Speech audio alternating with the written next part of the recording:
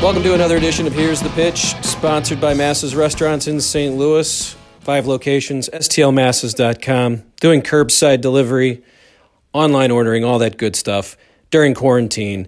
But most importantly, we're here to talk to our guest, Bob Costas, his annual visit. Thank you, Bob, once again. Hey, Brad. How are you? I'm good. How are you handling quarantine? Where are you? Tell me everything that's happening in your world. Like how? I'm not telling you everything that's happening in my world.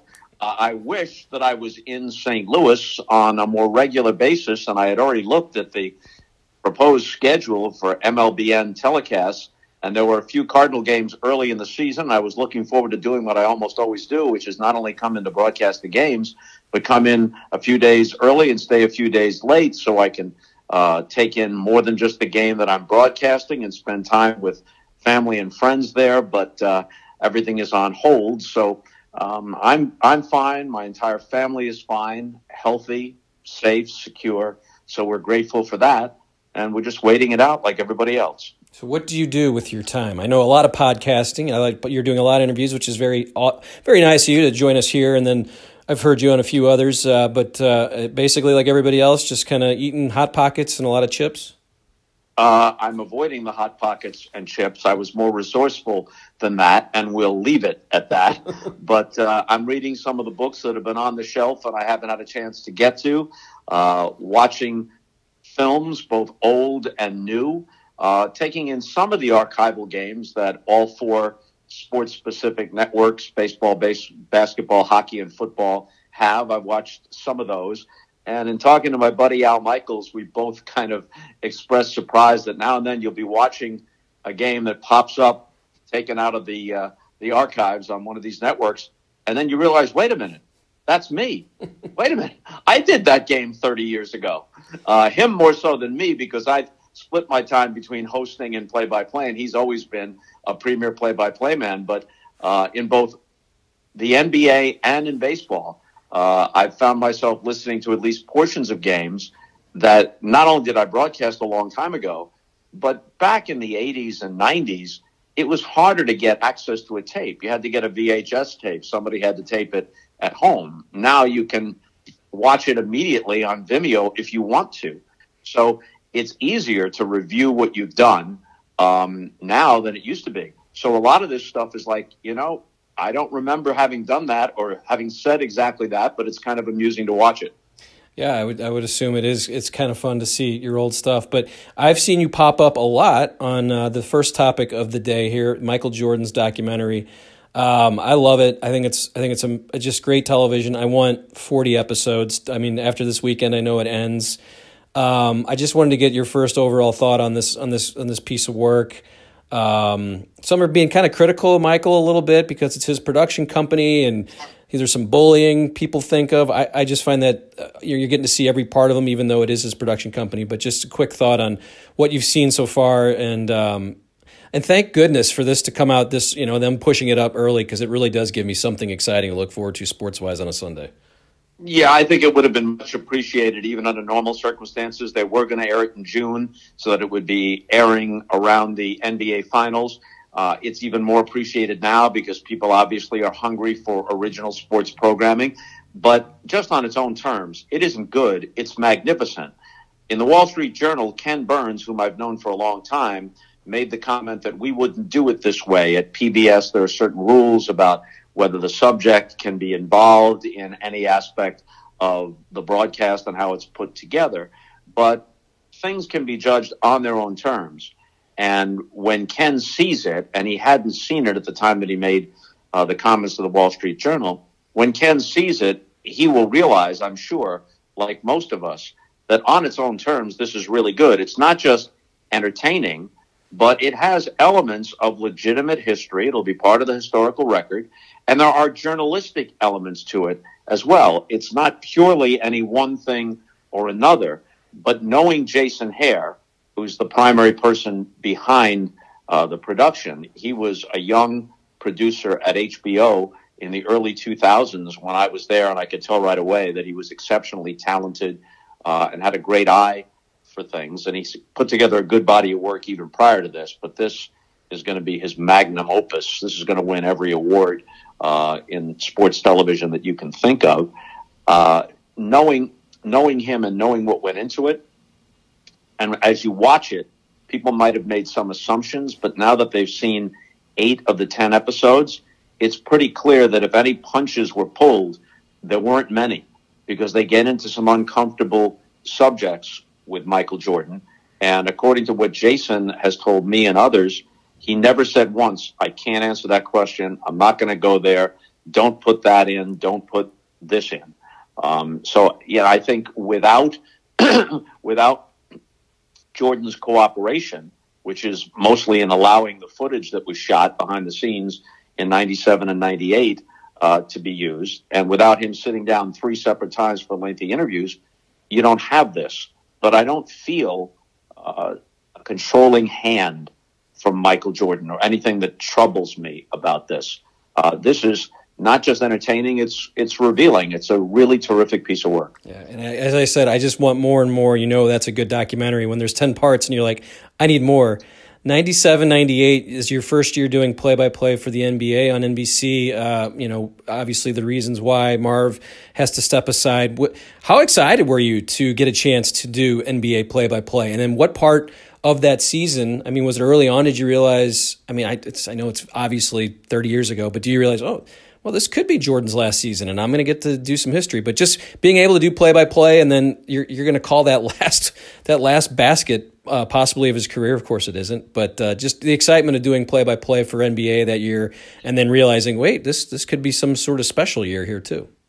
Well, I had a history in basketball play-by-play. One of my earliest assignments was doing the Spirits of St. Louis of the ABA on KMOX, and as the first episode of The Last Dance showed, for one season long ago, 1979-80, I was the television voice of a then less than mediocre Chicago Bulls team. And when the NBA came to NBC, Dick Ebersol and David Stern, who worked closely on it, at first had asked me to be the lead play-by-play guy. And I said, Marv Albert has to be your lead play-by-play guy. I mean, I can do basketball. I used to do it pretty well. I could get up to speed again. And I did do some games when we had doubleheaders. I did do some games in the early 90s.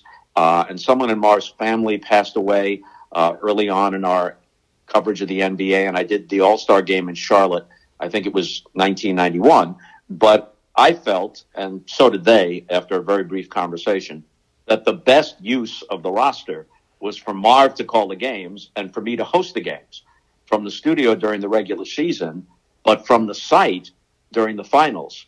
And one of the things people remember about the NBA on NBC is the dramatic openings that we used to put together. I would write them and narrate them, and the production team did wonderful jobs with the videos, and that kind of set the stage, especially in the most dramatic games in the finals. That kind of set the stage, and in many cases, people tell me raised goosebumps, even when they watch it now on YouTube. And then I would bring it on the air and kind of set the scene for 10 minutes or so. And then we would throw it to Marv with Mike Fratello or whomever. Magic Johnson was sometimes there. And then when Marv had to step aside for a while, Dick Ebersol asked me if I would take on the play-by-play duties. And the first thing I said to him was, of course I'll do it. I'll do whatever you need me to do. And I love the NBA, but Marv may be able to come back at some point. And when that point arrives, I will step aside for Marv without hesitation. And that's exactly what happened after 3 seasons. So I did that last season of the Bulls dynasty. Then in between, there was a lockout-shortened season, and the Spurs beat the Knicks in a final that isn't memorable except for the fact that it was the first of several Spurs championships. And then the last year that I did play-by-play was the first year of a 3-title run for Shaq and Kobe with the Lakers. So, I was excited to come back and do it. It took, several games before the rust came off.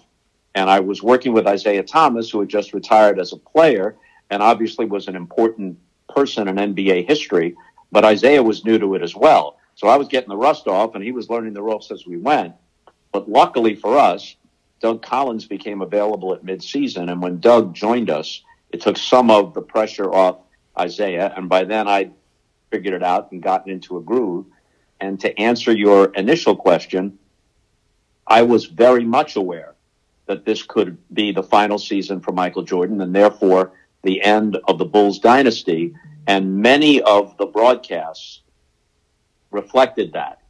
Some of the openings that we did before we came on the air, they were taken to a Game 7 in the Eastern Conference Finals by the Pacers, so they could have lost that game. And in fact, in Game 7 on the Bulls' home court, they trailed big early in the game. So the dynasty could have ended right there, and our opening reflected that.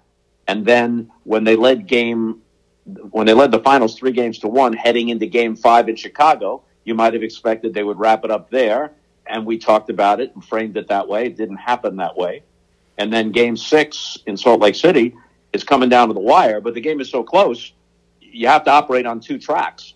The drama and excitement of this game, simply because it's the NBA Finals. Even if it was two different teams, you didn't have the dynasty, you didn't have the specter of Michael Jordan. This is a heck of a situation in the NBA Finals. So you got to be covering that. There's also the distinct possibility there's going to be a Game 7 on Utah's home floor. So they have a very good chance to win not just this game, but the whole series. But at the same time, it was always in the back of my mind that this could be the end.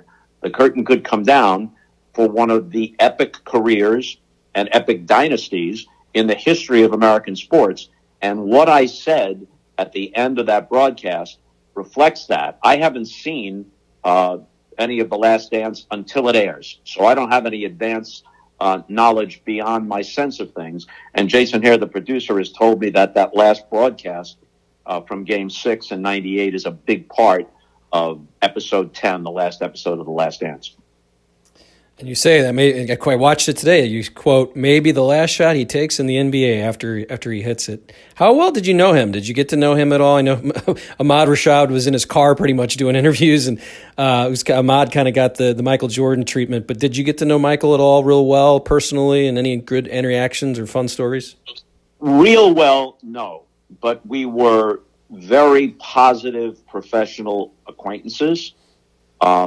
I had to ask, I felt it was my responsibility, I had to ask David Stern some direct questions when issues of Michael Jordan's gambling came up in 1993, and it was during the NBA Finals with Phoenix. But Michael is an intelligent guy, and he understood that that was my job. So I never got any blowback from him in that respect. Michael is great with kids. And my son Keith, who was just a little guy then, the first NBA Finals he went to with me, he was 6 years old. And every other final subsequently, he was at least some of the games that Michael Jordan played in. And Michael always had a smile for him when he saw him courtside. Sometimes I'd bring him to practices on the off days. When he wasn't with me, Michael would say, hey, where's the little guy? Will he be here for the game tomorrow night? So he was great that way. And he had that big winning smile. So we were very good professional acquaintances, but I never was in a social situation with Michael. We talked a little bit about, the gambling there, and it does, obviously we've seen it in the series. Is there a wonderful, a great athlete, top 10 all time, who isn't tarnished? I mean, there's always like a speck on somebody, like LeBron. I can't really think of it, but all these guys always have some sort of speck, right? I mean, is that part of the greatness? Is someone's going to get you? There's some sort of vice that these guys have that's going to come out. I'm just thinking out loud here, but. Well, to a reasonable person, unless you're talking about something horrific, it humanizes them. What makes them special, interesting, noteworthy, in some sense admirable, is the talent they have, what they do with it, and the aspects of their personality and character that make them who they are. That doesn't mean that they're two-dimensional heroes on a Wheaties box or in some kind of hagiographic film or book, and that's the only way we can look at them. And if we see anything that indicates something less than perfection, it should diminish our regard for what they were able to accomplish. That's a very shallow and immature view. On the other hand, there's an aspect now with social media where you're not just talking about objective facts and, well, yeah, maybe he or she could have done better in this situation and it's part of their biography, so we'll weigh that. There's so much rancor and nonsense on social media, and some of that ethos has seeped into what passes for the mainstream media as well. There's a difference between legitimate, constructive, responsible criticism and cheap shots. There's a difference between tongue-in-cheek irreverence and just mean-spirited snarkiness. But it seems like the latter is the coin of the realm if you're talking about much of social media and what you can find online. So when occasionally I've come across these Michael Jordan, LeBron James debates, it's not necessary to say that LeBron is LeChoke because his teams didn't always win the finals.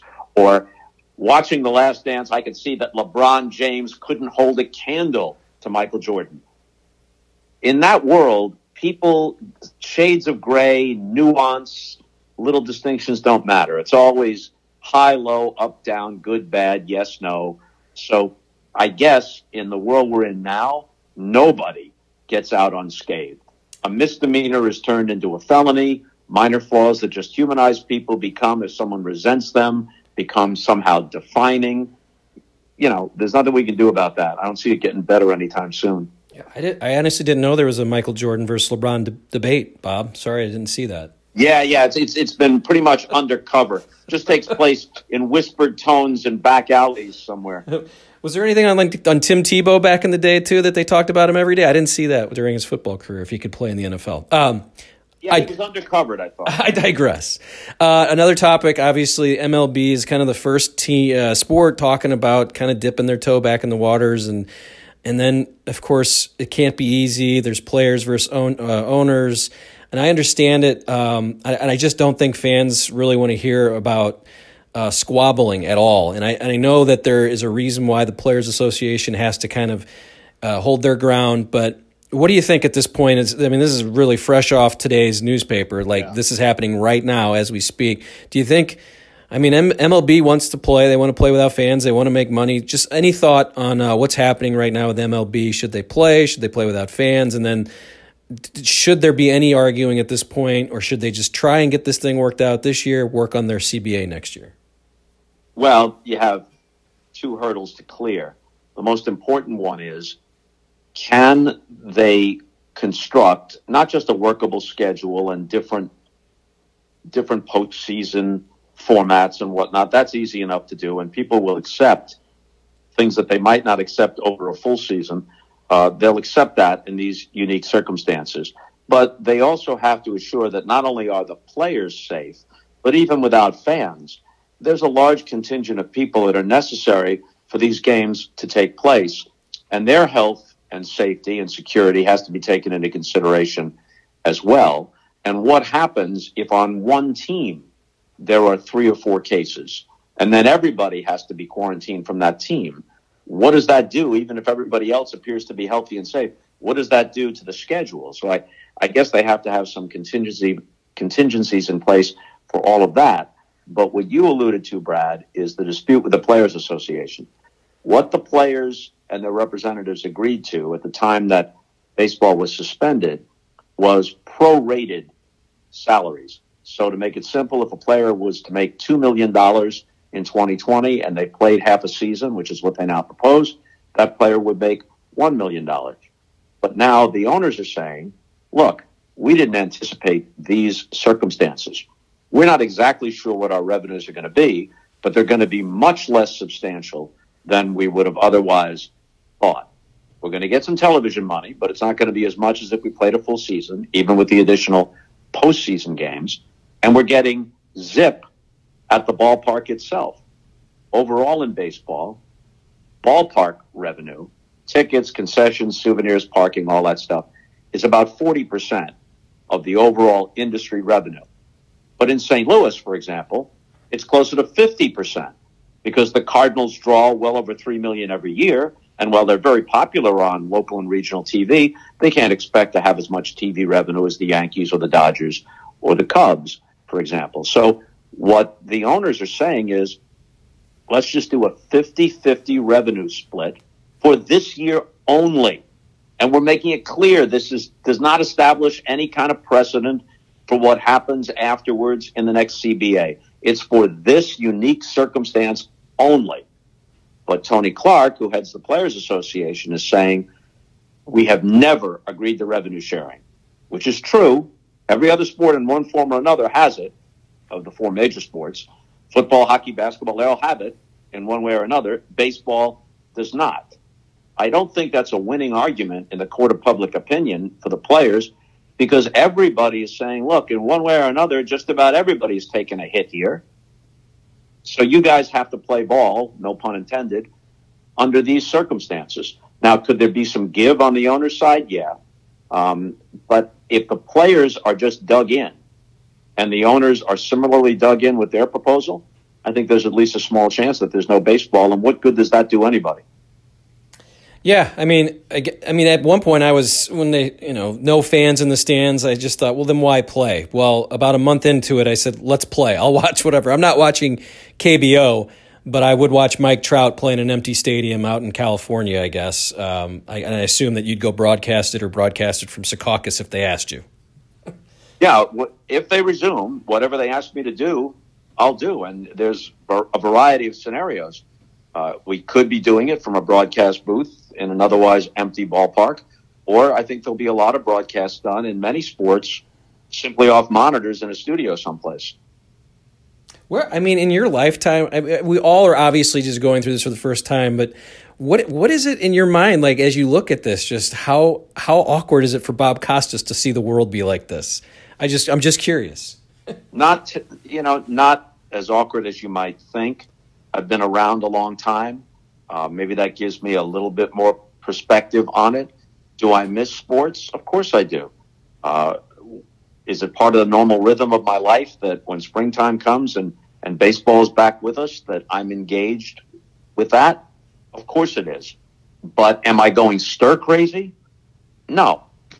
When it comes back and whatever role they ask me to play, I'll be ready to do that. But I'm not out on a ledge over all of it. Yeah, like I said, I'm eating a lot of Hot Pockets, so I'm good. This does give me a chance to kind of scroll through some of the classic. I always like to check on your career and do some fun. I've never asked you about Basketball, a fine film from the creators of South Park. I'm curious when you see the script and what you're going to say. I guess, first of all, just being contacted has got to be obviously a thrill no matter what, right? But tell me a little bit about how those guys contact you, and then you see the script, and then the what you're going to say to Al Michaels. You have a famous line in there. Just give me a little bit about just that, getting that role, and then looking it over and saying, oh, I'm going to say that? All right, sounds good. Well, it wasn't the South Park guys who contacted me, although I was aware that they were involved with the script and they are the stars of the movie. It was the Zucker brothers who had done the Naked Gun series and Airplane. Great, good fun. I loved those films. And the South Park guys also obviously had great standing. My agent read the script. They sent it to him. And he said, if I were you, I wouldn't do this. And I'm thinking, well, he was an older guy and maybe his sensibility about this isn't the same as me. And these, after all, the guys who did Airplane and the Naked Gun and the South Park guys, it has to be okay. So I agreed to do it. Plus, I didn't know that down the road I'd do plenty with Al Michaels. But Al and I were friends, but we had never done anything on air or on film together. So that was part of the incentive, too. And we got there, and it was the last day of filming. We didn't see or cross paths with anyone else who's in the film. And there's a cavalcade of sports figures as well as actors like Ernest Borgnine and Robert Vaughn and Yasmin Bleeth and the South Park guys, but a whole bunch of sports people are in it. Kareem's in it, Reggie Jackson's in it, a zillion sports announcers are in it. But Al and I just shot our scenes alone. And in the first hour or two, we're thinking, this stuff is pretty funny, in kind of a lowbrow way, but it's pretty funny. And then they asked me to do the line, which is infamous. And my first thing was, I've done everything you've asked. I can't do this. Come on, I can't do this. And they said, just do it for us. The crew will get a kick out of it. It's been a long series of weeks of shooting. Just do it for us. And if it doesn't work, we won't use it. Well, in their minds, not only did it work, and it's in the film, but they used it in their commercials for the film and in the trailer that people saw in movie theaters when they went to see other movies. And in fact, it comes out at about the same time as Saving Private Ryan. So I am at the Kirkwood Theater with some friends to see Saving Private Ryan. And now the previews of other films come on. And one of them is Basketball, which had a very, very short run in theaters. It was on DVD or whatever the technology was in the late 90s in about a month. But in any case, the preview comes on. And some people in the theater must have seen me in the lobby as I was getting my ticket. And I'm sitting like sort of down to the right, maybe 10 rows from the front. And from the back of the theater in the dark comes one word, Bob. Like how could you? Bob. So even then I realized how ridiculous it was. And now it shows up now and then on somewhere on cable TV. And I found out that for my son's generation and for others, it really is a kind of same thing as with Pootie Tang, which I was also in with Chris Rock and Wanda Sykes and others. And at first you say, what am I getting into? But then a decade or more down the road, you say, yeah, people got a kick out of it. No harm done. And you're in the Screen Actors Guild then, right? You get DVDs sent to you for Oscars, no? No. Oh, okay. No, I don't think I'm full-fledged enough. I have an interesting filmography. I was in the paper in a scene with Glenn Close and Jason Robards, Ron Howard's film. I love that movie, and you can never find it like streaming anywhere. I really do. I love Michael Keaton's in that, I think, too, right? Michael Keaton, pre-Superman, I think. Yeah. Or maybe it was after Superman. I don't remember. But anyway, I don't mean Superman. I meant Batman. It was, I think, 1994. Couple more minutes. The other big thing you did, and I was just curious, because I would assume you hosted the pregame show for Cheers live as they're in the bar, I think the Bull and Finch bar in Boston, right? I think it was live after or before. Yeah, well, the pregame we shot on the Cheers set in Los Angeles a few weeks before. And then when the show aired, the cast had been brought to Boston for their post party at the original Cheers bar. And by the time that moment arrived, they were way into their cups. And it was my job to move Ted Danson and Rhea Perlman and everybody else through. Woody Harrelson, I guess, was part of it. Shelley Long, to kind of move them through the bar and introduce them to these various people, most of whom were sports stars. John Havlicek and Jim Rice was there. All these Boston sports personalities were there. But by then, the Cheers cast was, how shall we put this, somewhat distracted. I remember. It probably has to be like a sober guy going to a drunk party and seeing every...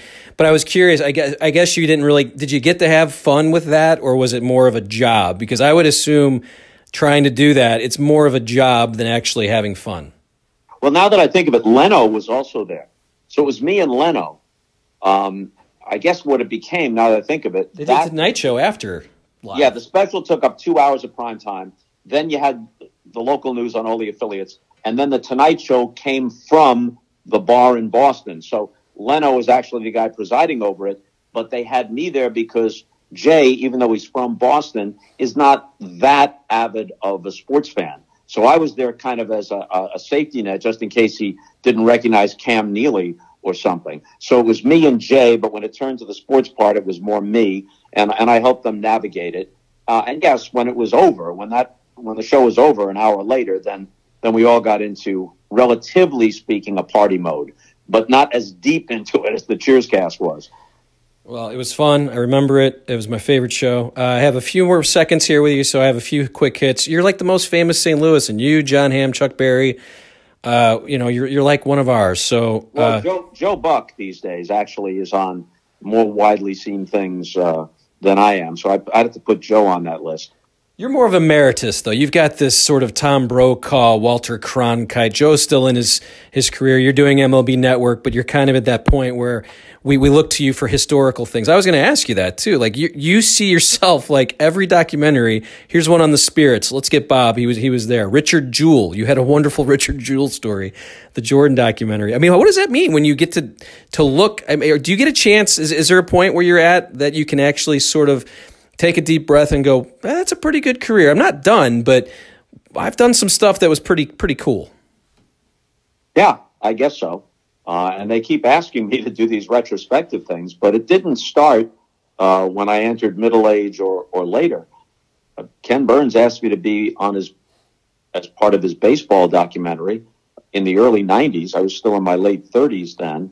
And at the end of the century, remember the ESPN Sports Century series where they picked the 50 greatest American athletes of the 20th century, and I was part of that.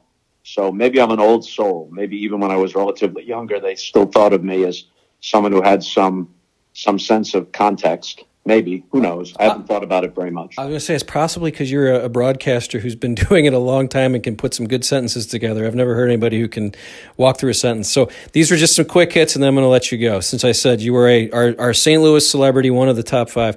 Tell us your best actual celebrity dinner party. You're at a celebrity dinner. Can you give us a few big names, and what's the best one you can remember?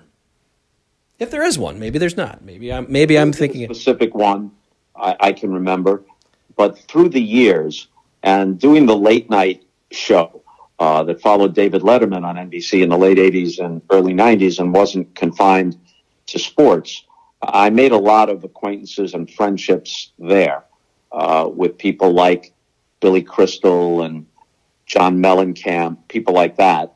And some of those people in turn came to St. Louis for the annual events we used to have at the Fox Theater for Cardinal Glennon Children's Hospital. Did that for 25, 26 years.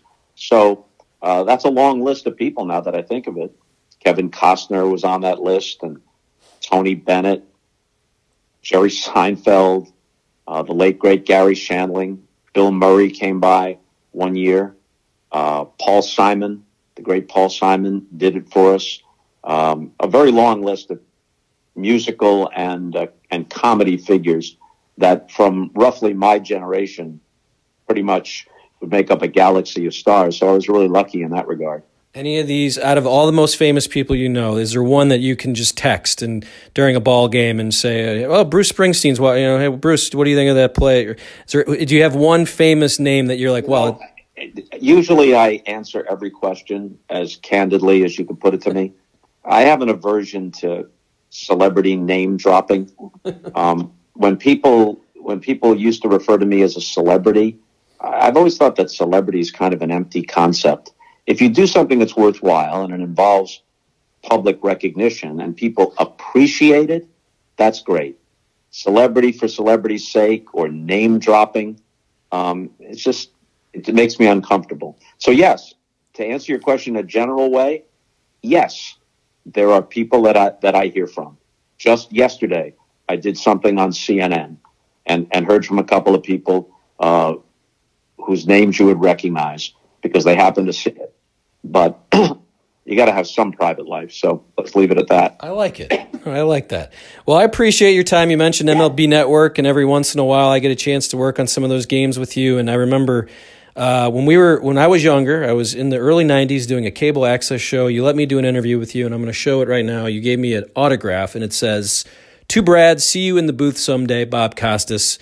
I think that's from 1993, and I will tell you that I got to watch you kind of prepare one day. I was kind of over your shoulder. I don't know if you noticed, but I was just watching because I was interested. I was like, what if this is the last game I get to work with Bob and get to see him do this? So I got to tell you, it's always a thrill, but watching you prepare for a baseball game, and I'm not trying to be funny here. It was like watching Paul McCartney write a song, or, you're one of the guys that people think of in broadcast history. So I just wanted to tell you that. I wanted to let you know it was fun. It's always fun to see you around, and I appreciate your time.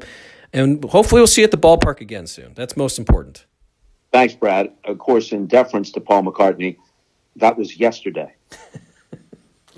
Well done. And has he texted you? You can just say yes or no, or just no comment. No, Paul did not text me. Okay. Paul did not text me. That's what I want to know. Well, I thank you, Bob. There's some other musical figures who might. And I crossed paths with Paul once or twice after I interviewed him on Later, and he was very friendly and appreciative. But I tend to doubt that I'm the only person that would be vying for a moment of Paul McCartney's attention. So I've left him alone. Are you saying it was a long and winding road? Oh, that was good. Thank you. That was good. I'm going to leave it. I'm going to leave it right there, Bob. Thank you so much. Yeah, I think you should, because I feel fine. Help! I need somebody. All right, Bob. Thank you so much, as always. An annual treat, and thank you so much for kind of indulging me in basketball stories. Take it easy. See you, Bob. Thank you.